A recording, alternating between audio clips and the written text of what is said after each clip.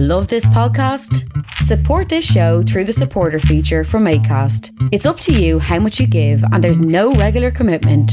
Just hit the link in the show description to support now.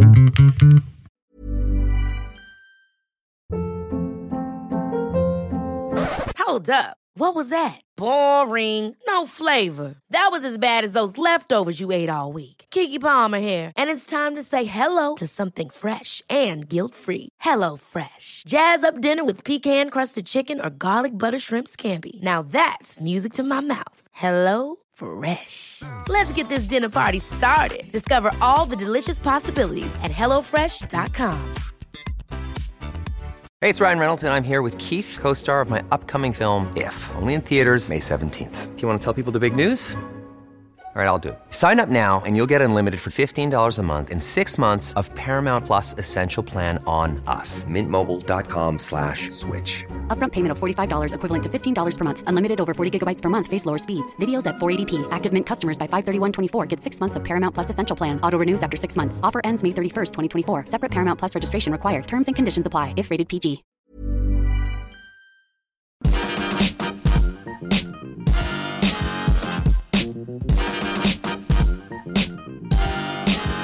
Hello and welcome to episode 92 of the Partly Political Broadcast, a podcast that digests the past week's politics and then has to apologise to everyone it sees because the news keeps repeating itself. I'm Tiernan Douieb, and if, as badly whisked egg whites David Davis says, Brexit will not plunge Britain into a Mad Max dystopia, how comes it's making everyone on both sides furiosa and furiosa? Oh, eh? I mean, what more reassuring statement do we all need than for the Brexit Secretary to insist that things won't be as bad as a horrific sci-fi scenario no one said it would be as bad as? Of course it won't be like the film Mad Max, although that is mainly because post-Brexit, fuel will be so expensive no one will be able to afford to have a car or bike gang, and all the silver paint we have won't meet EU health and safety standards, so if you spray it on your face you'll die. If, however, David Davis meant the original Mad Max film, then he's wrong, as Brexit is already a bit like that because loads of people went full on Mel Gibson straight after the referendum.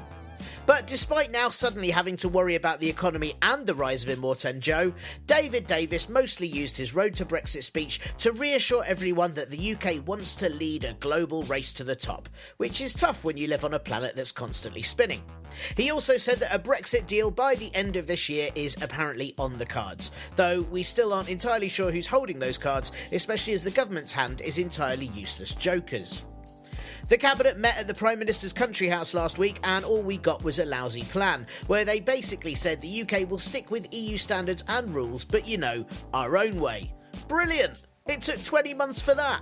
I mean, I don't know why the day after the referendum they didn't just say, hey, we've made a decision and everything will be the same, except from now on we'll call croissants bread turds and anyone kissing on both cheeks will be given a stern telling off. Though even though it seems generally like they just got bored of not having any ideas and then gave up, as Prime Minister and somehow haunted ghost, no, I don't know how she does that either, but she does. She's exactly like a haunted ghost. Theresa May apparently played a blinder. And no, sources weren't referring to the fact that they play some sort of weird ableist games behind closed doors, which would be entirely believable, but more that somehow Theresa May managed to persuade Brexiteers to shift their position, which I think was asked first, so now I guess everything might just be tits up. Never fear though, because slowly cantering forth from the distance, it's Labour leader Jeremy Corbyn, aka Steve Zissou and the Life Erratic. And he brings with him a party policy of being in a permanent customs union. Though not the customs union, just we've been through all this before. Hooray though, an actual decision about where the opposition stand on Brexit, even if it's actually more of a sit down on Brexit but raising your hand to make a point after they've stopped taking questions. But as they say, better late than never, a phrase that applies to everything except nuclear war or, well, Brexit. And it's already ruffled vulture feathers as the Conservatives have accused Corbyn of playing politics with the country's future, which is an odd comment considering Corbyn is a politician making a political statement about a political happening. I mean, if anyone is playing a game, it's the party who can only make a decision at checkers. Corbyn has also launched a tirade on the right-wing press after they lied about him knowingly meeting with a Czech spy 30 years ago. Because how does anyone even know if they've met a spy? I mean, isn't the whole thing with spies that no one would ever know? How crap are they as a spy? No? Okay. Corbyn said that The Sun, The Mail, The Telegraph and The Express had gone a bit James Bond in the last few days, which isn't true because they've actually been unrealistic, misogynistic and generally up for attacking foreigners for absolutely ages. Corbyn told those papers that a change is going to come, by which he meant press regulation, but I reckon the internet, the fact most people treat newspapers like some sort of engraved tablets now, and the need to save trees will probably just do it first. Ben Bradley, aka Evil Al Murray, was one of 3 Conservative MPs who chose to believe the tabloid story about Jezza, because yes, that does happen, even though everyone knows big letters on red are usually a warning sign. Bradley tweeted that Corbyn sold British secrets to communist spies, causing the Labour leader's lawyers to demand Bradley make a full apology and ask followers to retweet it. I mean, I personally would have preferred him to apologise in auto-tune to a shit beat, release it and then donate all the proceeds to charity, but Ben's tweet is now on 49,000 RTs, meaning it's the most popular Conservative tweet ever. Yeah, more than anything any other Conservative MP has ever done or the official party Twitter. The only time, it seems, anyone likes what they do online is when they obey the opposition and apologise. I hope their PR team will acknowledge this boost for their brand and they'll spend the next few years becoming big time online by apologising for everything before losing the next election for some 5-star level shiz. Meanwhile, in the US, President, and what it would look like if there was a Japanese mascot for hemorrhoids, Donald Trump, has decided that the best way to keep schools safe is to give teachers guns, which he would then give them bonuses for doing. Trump has made huge cuts to education over the past year, and teachers don't get a bonus for teaching, so to give them one for carrying a weapon is pretty weird, though I suppose kids would behave a lot better in class. I mean, personally, I think it's an absolutely stupid idea, except for PE teachers, as maybe if they fired a gun, any attackers would just think a race had started and run off before anyone got hurt. And lastly, grime artist Stormzy used his appearance at the Brit Awards to call out Theresa May's lack of response to Grenfell, and him doing that managed to push a petition to put more public trust into the Grenfell inquiry to over 150,000 signatures, which meant Downing Street had to give a response, and it now has to be discussed in Parliament. I think that is amazing, and now we all know how well that worked and actually got some sort of answer from May, I think we should all learn from it. And maybe if Michel Barnier wants to turn up to the next Brexit negotiations topless in the rain and rapping about what the UK government's plan for the Irish border is, then we might have it all sorted out in days. Oh, and the UK has been hit by very cold weather and snow due to winds sweeping in from Russia. Gaping face wound Nigel Farage will no doubt any minute start telling everyone it's exactly what Britain needs. Howdy, pod champs! Brr, I'm not saying it's cold, but I have only been outside briefly today, and it made the inside of my nose so frozen that if I sneezed, I'd probably have killed a child. This is, of course, ideal weather at the moment, you know, for me and my wife, as our baby is due next Friday, and it could really come at any point before then, so I'm sure it's going to be really easy to just get my wife to the hospital by, I don't know, sled. I've been watching the Winter Olympics. I mean, how hard can it be? Hopefully, you are all toasty warm, which, going by my toaster, means some of you are probably very charred or on fire, or weirdly, if you're a bagel, just still freezing cold. I have a really shit toaster. Anyway, thank you for listening, and it seems last week's jingle telling you all to review the show, donate to the Patreon and Ko-fi, and generally tell others all about it went down very well. And by well, I mean thank you to Real Toms for the very nice one review that we got, and to Yosuke for the Patreon donation, though I believe that is largely because I mispronounced his name twice on last week's show. I'm sorry, Yosuke. Oh god, I've probably mispronounced it thrice. Quadrupilize. Now, anyway, I'm terrible. But look, if you would like me to mispronounce your name on this show and then get confused about numbers in return for, say, a regular Patreon donation, I will do that for you. I will do that for you, whether you're a Stuyvesant or a Swazan or a Marchel or a Guadan. Those are just some names I could mispronounce. I'll be happy to do that for you. What I mean is basically after the positive response to the jingle, here is a remix of that jingle to keep things a bit fresh for you and save me from repeating all the stuff I just repeated to point out what was in the jingle that you'll now hear. God, with skills like that, I should really be an MP. Yeah, it's the remix. It's the remix.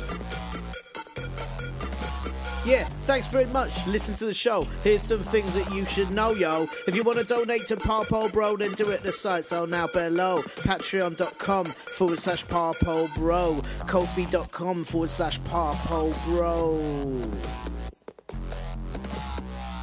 What if you want to review the show? Do it on iTunes or places you know. What if I want to just say hello? Then go to the Twitter at Parpole Bro or the Facebook group whose title is long, or email me at partlypoliticalbroadcasts@gmail.com. Love you.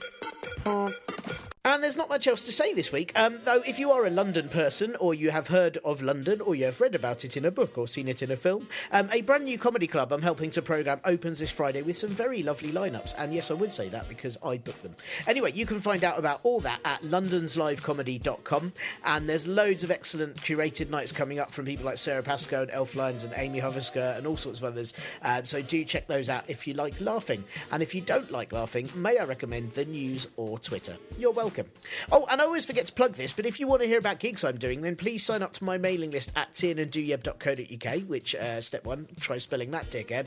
And I'm going to be sending the March one out later this week, although the March one is mostly going to be me saying, I'm not doing anything this month because I'm waiting to herald the arrival of Tiny Dooyeb.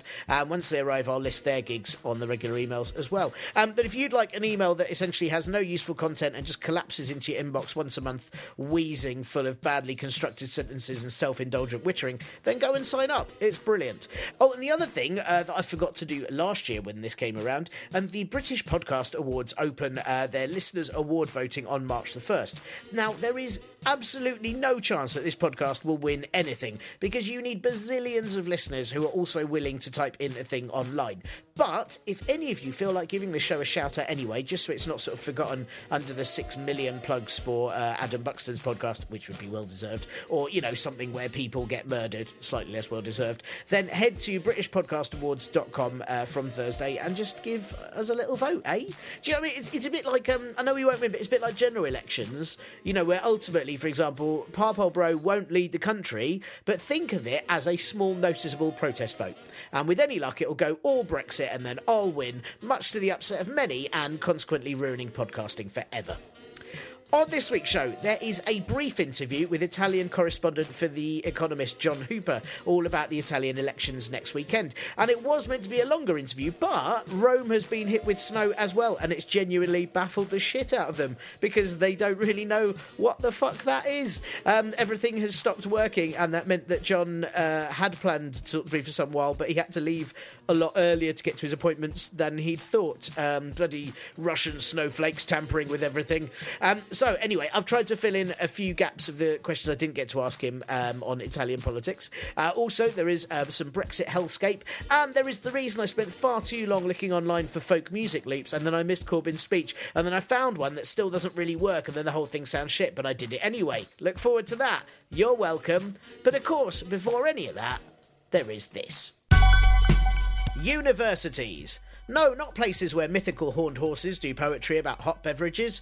Instead, institutes of higher education of the sort of place where they'd hugely marked down my intro statement to this because it didn't really address the issue, was highly irrelevant and mostly was shit.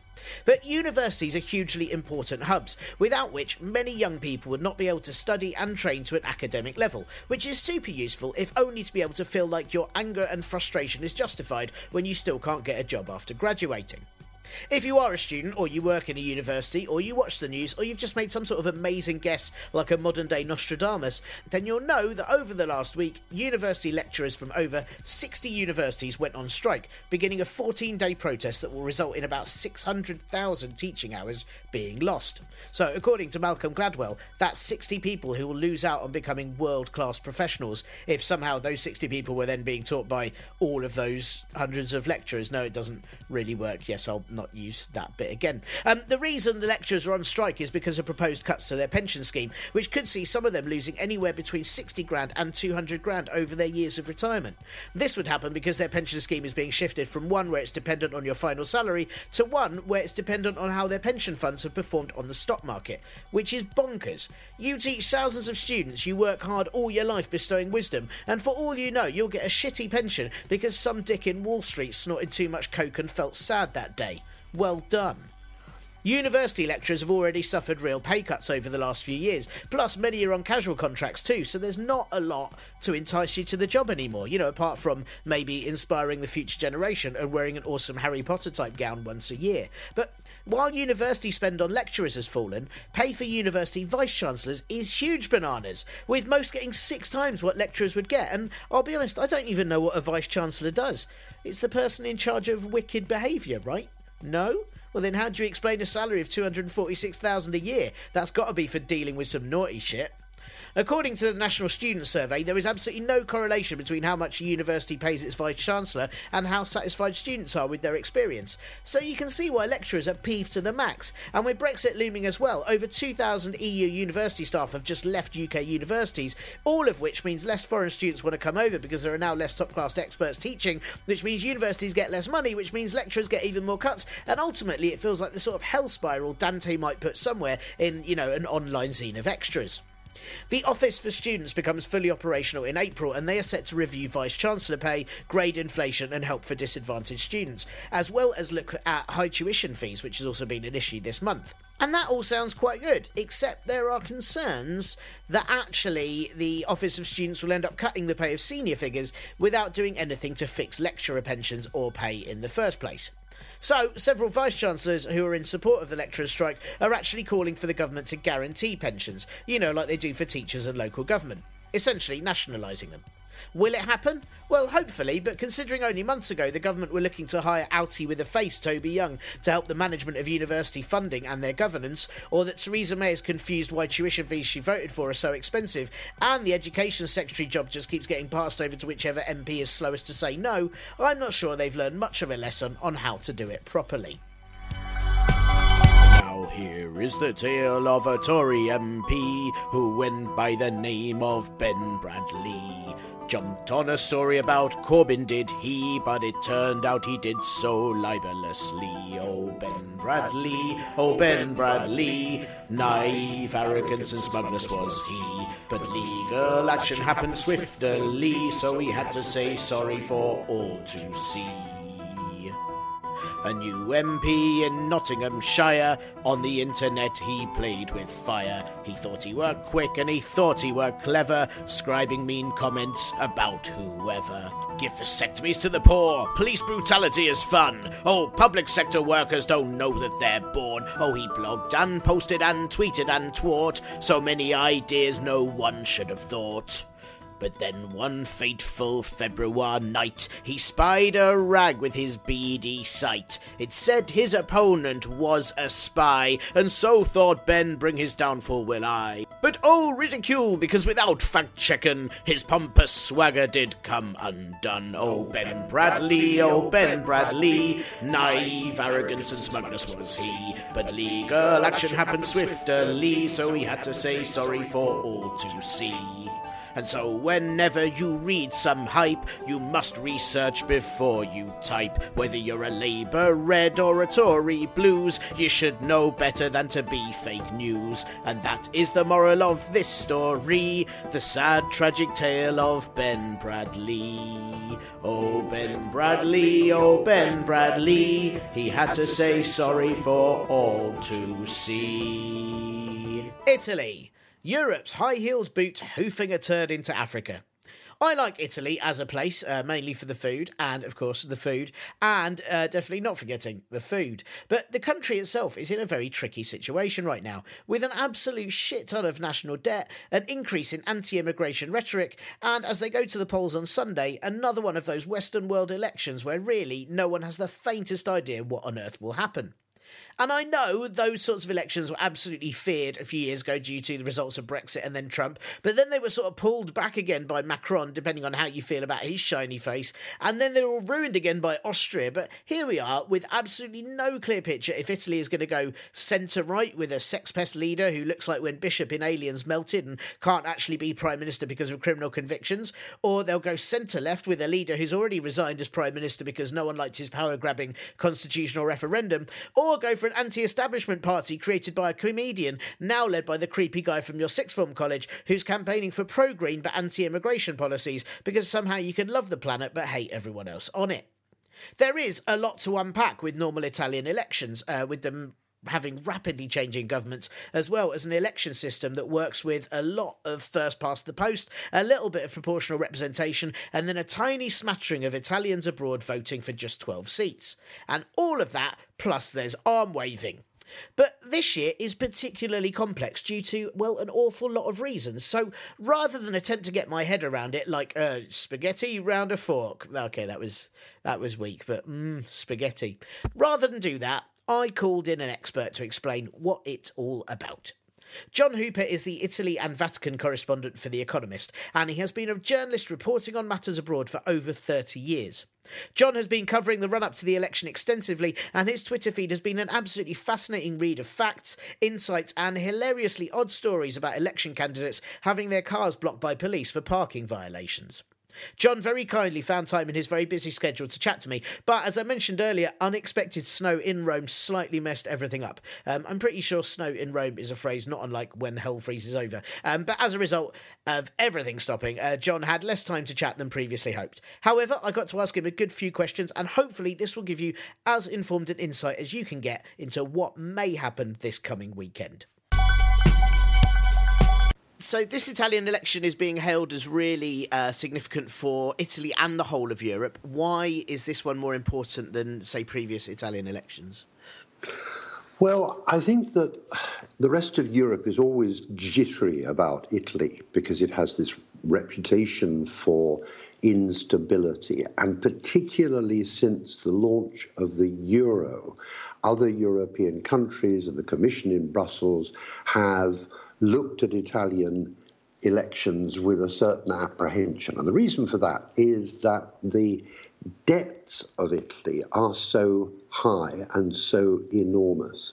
They're now over 130% of GDP, which means that because Italy's economy is a big one, and it's one of the members of the G8, it is just too big to fail. So the idea that the Italians might not be able to repay those debts or carry on repaying the interest on those debts anyway is one that sends shivers right the way through Europe. I think that what people were initially worried about was that the country would become ungovernable because there would be a hung parliament. Now, personally, I don't think that is a great problem for two reasons. First of all, that the Italians have got, if nothing else, a great deal of experience at dealing with tricky political situations and finding solutions to them. And secondly, because we've seen in other countries like Spain and Belgium, that often countries can go for a very long time without a proper government, and yet they can survive and even prosper. So I think that worry is misplaced. Where I don't think that the worry, particularly in financial markets, is misplaced, is worrying about what repercussions the promises that have been made in this election will have on the debt, because if the parties really do implement some of those promises, then they are going to have big government budget deficits, and big government budget deficits means more debt. And that really does worry people. And when you say some of those promises, am I right in thinking that some of those promises are made by the Five Star Party? Because I've seen they seem quite anti-EU, and they don't seem to be keen on paying the debt back. Is that one of the parties that you mean? Yeah, they're all in it. It has been a campaign marked by irresponsibility. The right is promising a flat tax, which, if it's not properly, that's a flat rate of income tax, and if that transition isn't handled properly, then that could certainly send the budget deficit yawning. The Five Star Movement as well, yes, they are talking about giving a kind of secure safety net benefit to those who are out of work, and that's clearly very costly. The problem is not so much actually what the various parties are promising. It's the fact that they're promising them without credible funding. That's the real problem. They're not telling people where they're going to get the money to do these things. So is there any... are there any of the parties that you think are sort of sensible or have any kind of possibility of getting through that might provide a decent plan for the future? Well, I think that the hope in the markets is that the two big parties which are closest to the centre. So on the one side, you've got Matteo Renzi's Democratic Party, centre-left, and on the other side, Silvio Berlusconi's Forza Italia, centre-right, that because of the hung parliament, that they will get together and form a grand coalition, and that then they will be more responsible, that they will act as a brake on each other, and everything will be fine. But that outcome is by no means assured. And it's not even necessarily the case that these parties won't will abandon their promises once in office. So the background to this is a great deal of discontent, dissatisfaction among Italians with the way in which they are being treated within the Eurozone. People are sick to death of the austerity policies that are being imposed on them from Brussels and feel that they can't go on like this. So all of the parties have met this by saying, we will not pay so much attention to the restrictions from Brussels. We'll just go out and spend and try and re-stimulate the economy in that way. So is there a sort of, would there be a possibility of a sort of Italian Brexit in the future? Is that animosity towards the EU that high? No, I think one can't rule it out totally, but I don't think that is really a risk.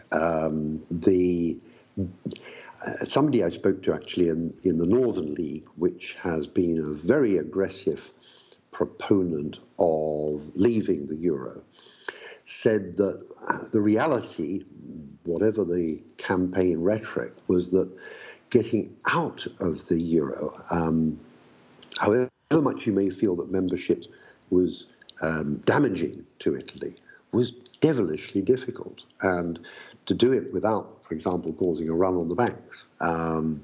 So I don't see that happening anytime soon, but I do imagine that there could be a lot of posturing and threats to do so. And how much is, obviously you said a lot of it's about animosity towards the EU, but how much of this is also, the possibility of other parties getting in or being a hung parliament? How much of that is to do with the failed referendum from Renzi in at the end of 2016? Because that caused quite a lot of upset at the time, didn't it? And has that affected the Democratic Party's election possibilities? Yes, definitely, because the referendum was for a reform of the constitution that Renzi was proposing, and which would have made for a much more decisive kind of government. So it would have excluded the possibility of a hung parliament, and it would mean that one chamber was decisive. At the moment, Italy has a system where the two houses of parliament are equal and identical in their powers, and that often logjams government.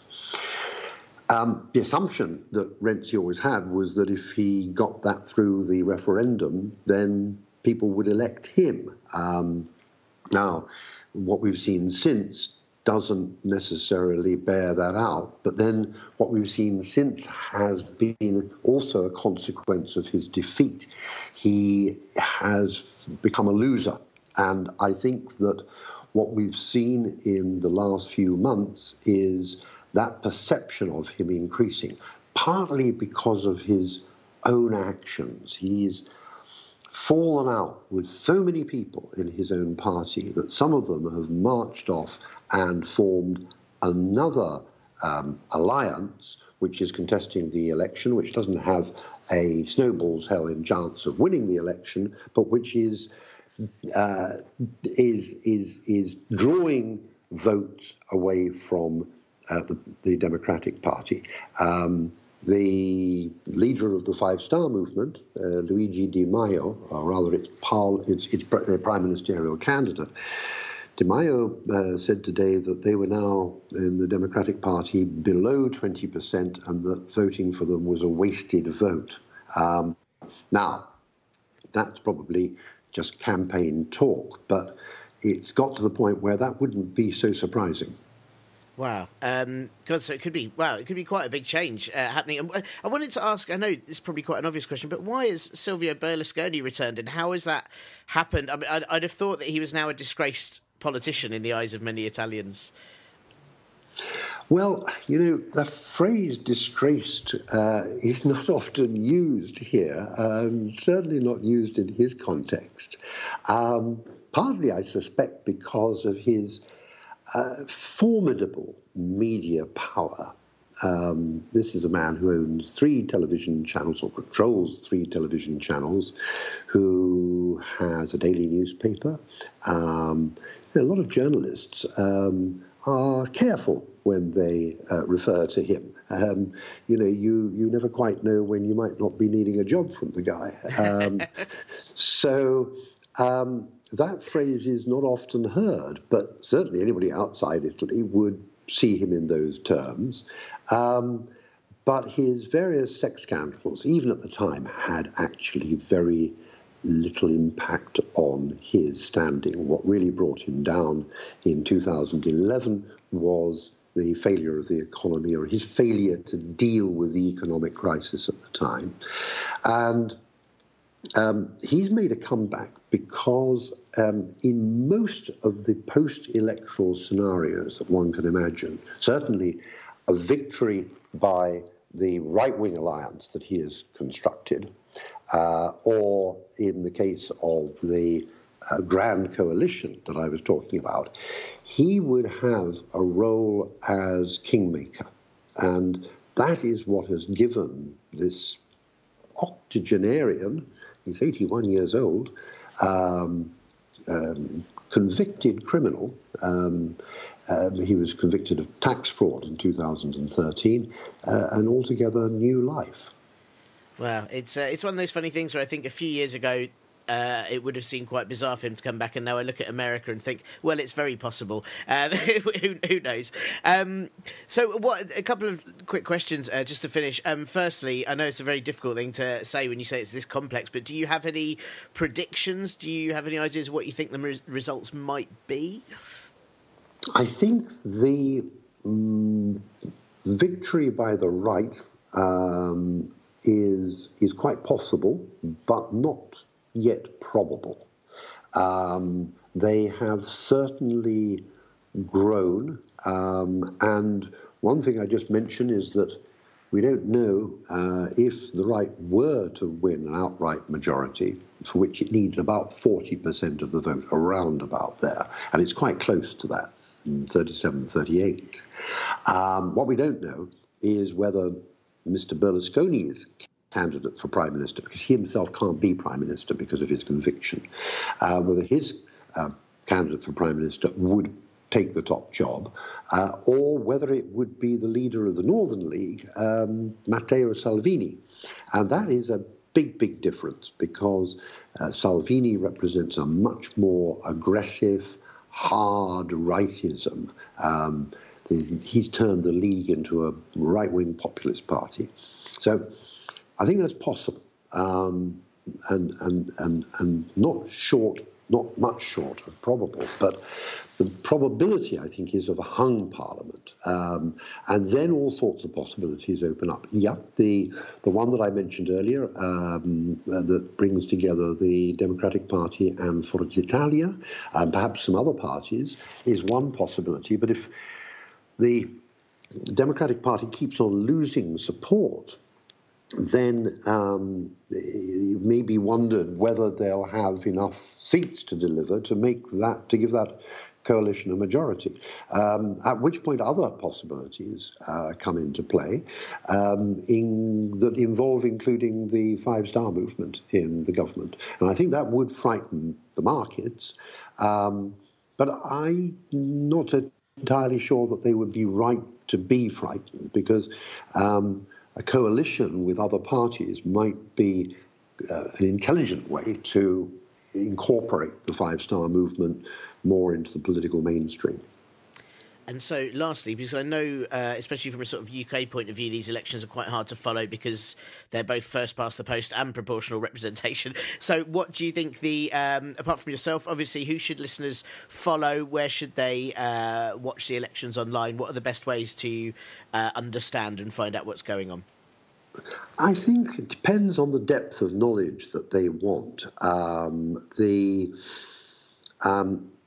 I think the obvious places to look for coverage are the main newspapers, websites. There's also a sort of slightly more detailed look for those of your listeners who are real international politics wonks.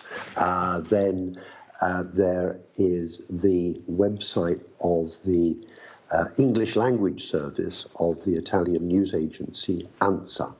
That certainly would give people a deeper look at what is happening. And for those who can read Italian and who are real international politics wonks, then there is a great website that is called Termometro Politico, political thermometer. And even if you don't read Italian, you'll be able to make sense of a lot of it because it has results of polls and so on. But now there's a polling blackout, and the only way to keep up with them is a rather amusing aspect of recent Italian elections, which is there is this ban on putting the polls into print, but that doesn't stop websites inventing, for example, horse races in which the runners and riders are carefully, well, not too carefully, disguised, and you can work out from their report on the horse race exactly what the polls are saying. And I think some of those will also be on Termometro Politico, but a look on Google might find other places where they can be turned up. Ryan Reynolds here from Mint Mobile. With the price of just about everything going up during inflation, we thought we'd bring our prices down. So to help us, we brought in a reverse auctioneer, which is apparently a thing.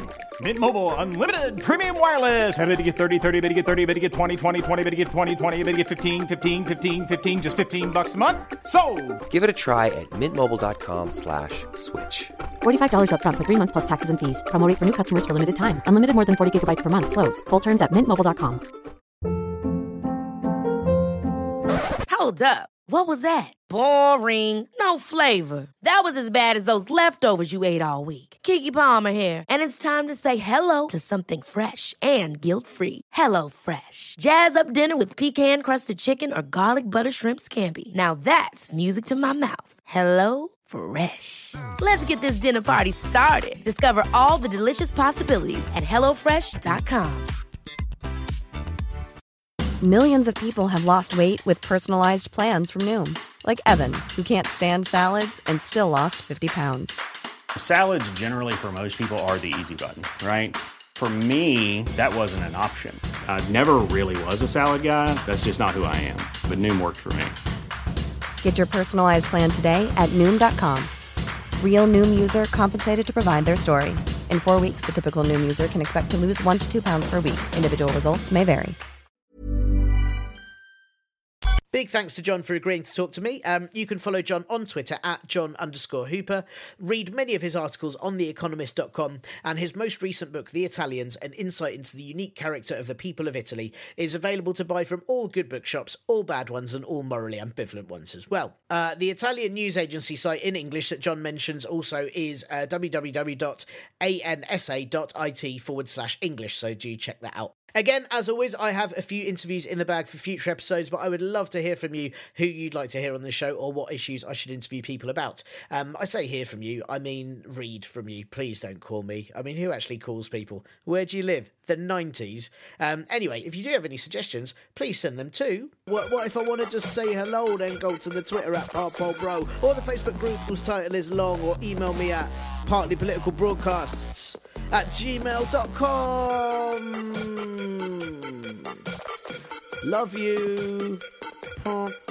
And now, because I didn't get to ask John all the questions I wanted to, I thought I'd just find out the answers for myself and then relay them to you in a badly informed way with probably loads of mistakes and bad pronunciations. I mean, it is 2018, so with this level of expertise, I'm probably overqualified to be Foreign Secretary. So, very quickly... 5-star! Are they called the 5-star movement because it's led by the 80s British pop group 5-star? No, that is very obscure and only systematics will understand that terrible gag. Are they called 5-star movement because even the people who complain on TripAdvisor that the ice hotel was too cold or a museum had too much old stuff in it, even they like them? Well, no, but also yes, as the 5-star movement could gain a large amount of seats in the Chamber of Deputies, which is Italy's House of Commons. But they probably won't win, though, because it's likely that they won't want to form a coalition with any of the other parties, because you can't be in an anti-establishment party if you hang around with the establishment in the establishment, and hence the problem of anti-establishment parties. Are they called the 5-star movement because they get great Edinburgh reviews? Well, 5-star were founded by a comedian called Beppe Grillo, so that is possible. And no, I'm not getting any big ideas, don't worry, I'm not going to set up my own 4-star, but it read like a 5 movement. 5-star were set up as a retaliation against left and right-wing politics, and they're a self-declared populist movement, which I wasn't sure you could do. I mean, if I tell people I'm definitely funny, that doesn't mean they won't boo me and down-thumb my YouTube videos, does it? Except 5-star are now popular, so maybe there's something in that. 5 stars refers to their 5 key issues, which are public water, sustainable transport, sustainable development, environmentalism, and a right to internet access, so you can tweet your top gags in between planting trees. Except in their current campaign with new leader Luigi Di Maio, they are also very Eurosceptic for reasons John explained, and quite anti-immigration, wanting an end to what they call the sea taxi service that brings migrants to Europe from Africa, which I don't think is like a proper taxi. I mean, I barely trust most Uber drivers on the road. Which brings us to...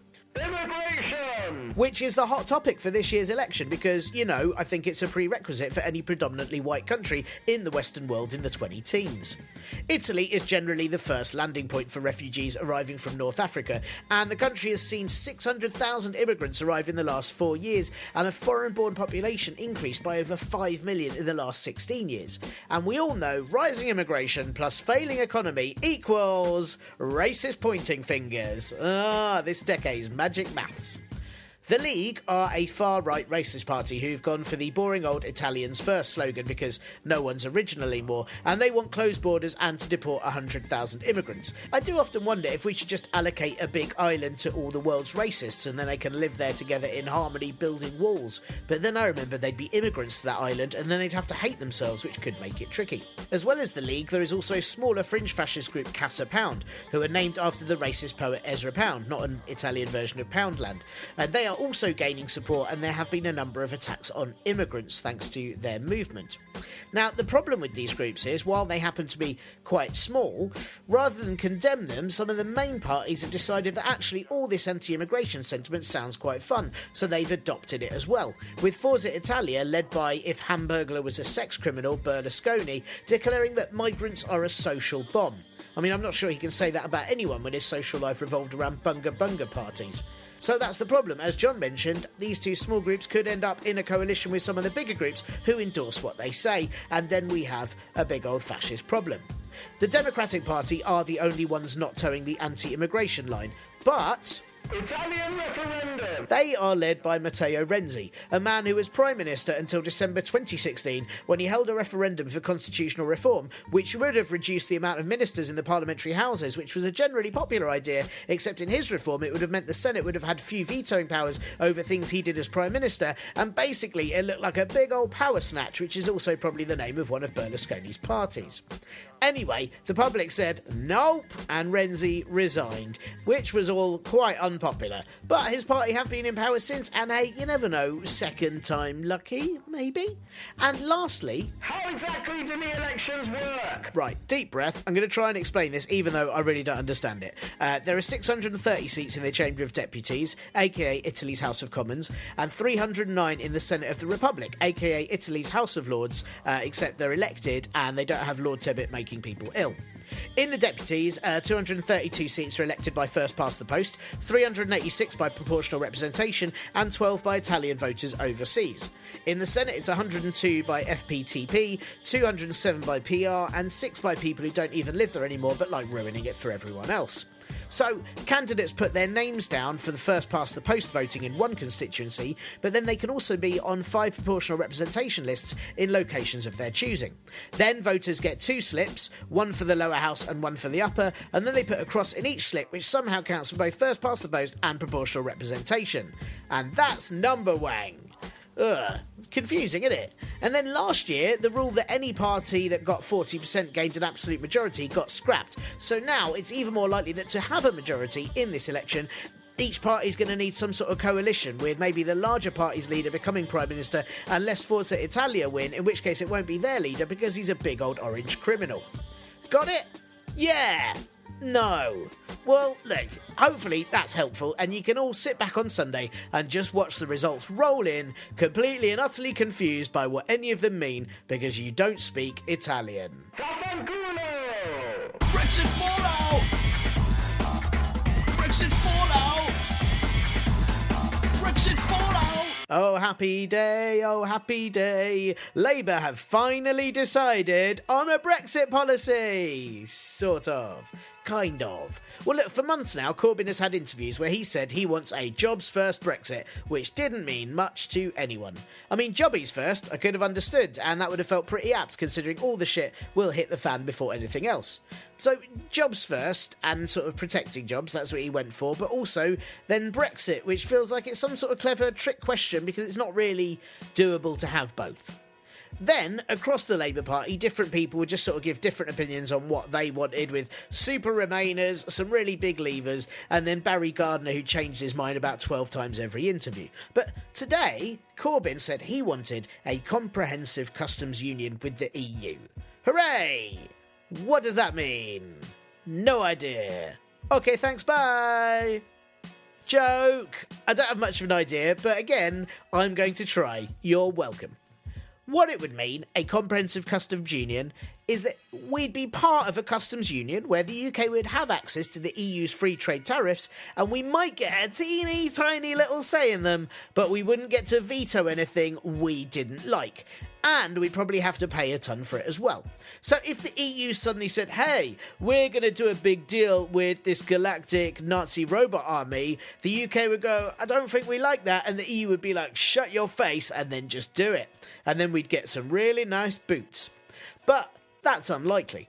I mean, it would also mean, actually, that there would need to be a border between Northern Ireland and the Republic, which would be pretty good. And on the whole, it's probably a much better idea than the Conservatives' complete animosity towards the idea of a customs union with the EU, as they just think they can find another way towards what they call frictionless trade, which I think is when all your goods are really greased up with oil and then just slid over to you.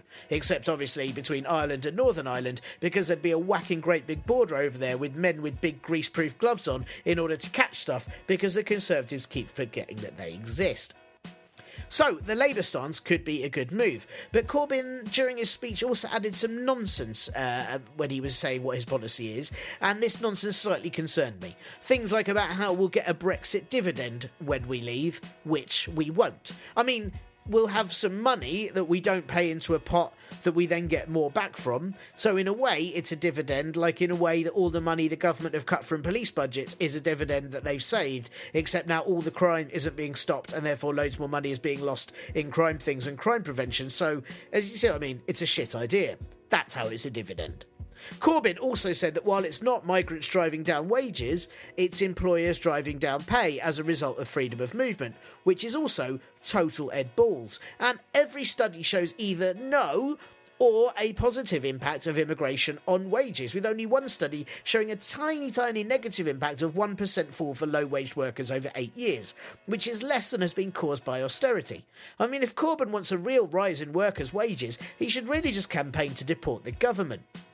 So that's Labour for now, until they probably change their mind later this week. Meanwhile, the Conservatives' road to Brexit speeches have continued, with David Lidington today making a boring speech that mainly amounted to him saying that Brexit would be great for devolution. Something that I entirely agreed with. I think we're all going to be very devolved after it. Oh, wait, he means law-wise for Wales and Scotland. Oh, I see. Except the thing is, it's probably not going to be great in devolution-wise for Wales and Scotland because, unlike before, the EU withdrawal bill looks set to return powers over things like farming to Westminster, so that things like food labelling and hygiene rules, they can be universal all over the UK. You know, unlike now, where they're universal all over Europe and Wales and Scotland can just do it themselves and sell to Europe instead of letting Parliament fuck it up for everyone. Then, David Davis's speech last week mostly amounted to him promising it won't be as awful as a cinematic dystopian nightmare, which I translate as being, it'll be shit bad but not very entertaining. 2 more Road to Brexit speeches to go from May, and before that, disgraced MP Liam the Disgrace Fox the Disgrace, which will probably be a collection of things that he just makes up on the spot about how if we leave Europe we'll finally be able to eat sandwiches and trade with Martians or something, before denying that he said any of that when questioned by journalists. On the Andrew Marr show on Sunday, Liam Fox banged on and on about how we've got to stop seeing Europe as the centre of the debate and we've got to orientate the United Kingdom. Sure, let's remove Europe from the middle of the conversation about leaving Europe, idiot. We've got to stop seeing the sun as the centre of the solar system. We've got to orientate the Earth. We've got to stop seeing the film we're going to see as the centre of our afternoon. We've got to orientate reading a review of the film on Rotten Tomatoes by someone who can't spell. God, I really hope he falls down a well.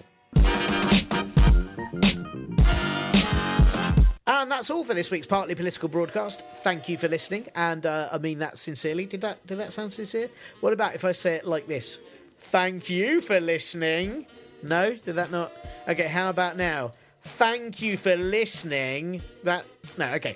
Don't forget to review the show on iTunes or wherever you pod at. Donate to the patreon.com/parpolbro or ko-fi.com/parpolbro, or just write in on the Facebook, Twitter or email, or aggressively shout at me in the street if you see me. Ha!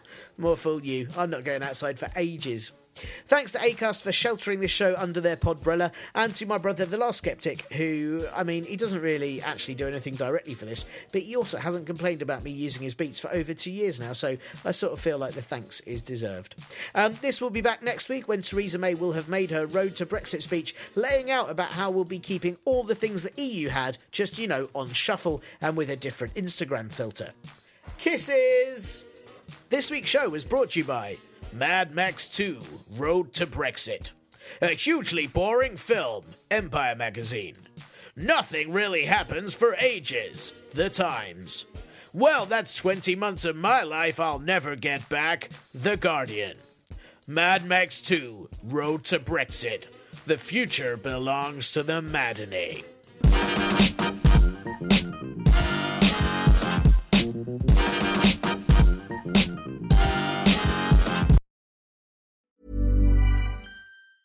Hi, I'm Daniel, founder of Pretty Litter. Did you know cats tend to hide symptoms of sickness and pain? I learned this the hard way after losing my cat, Gingy. So I created Pretty Litter, a health monitoring litter that helps detect early signs of illness by changing colors, saving you money and potentially your cat's life. Pretty Litter is veterinarian developed, and it's the easiest way to keep tabs on your fur baby's health right at home. Go to prettylitter.com and use code ACAST for 20% off your first order and a free cat toy. Terms and conditions apply. See site for details. Ever catch yourself eating the same flavorless dinner 3 days in a row? Dreaming of something better? Well, HelloFresh is your guilt-free dream come true, baby. It's me, Keke Palmer. Let's wake up those taste buds with hot, juicy pecan-crusted chicken or garlic butter shrimp scampi. Hello Fresh. Stop dreaming of all the delicious possibilities and dig in at HelloFresh.com. Let's get this dinner party started.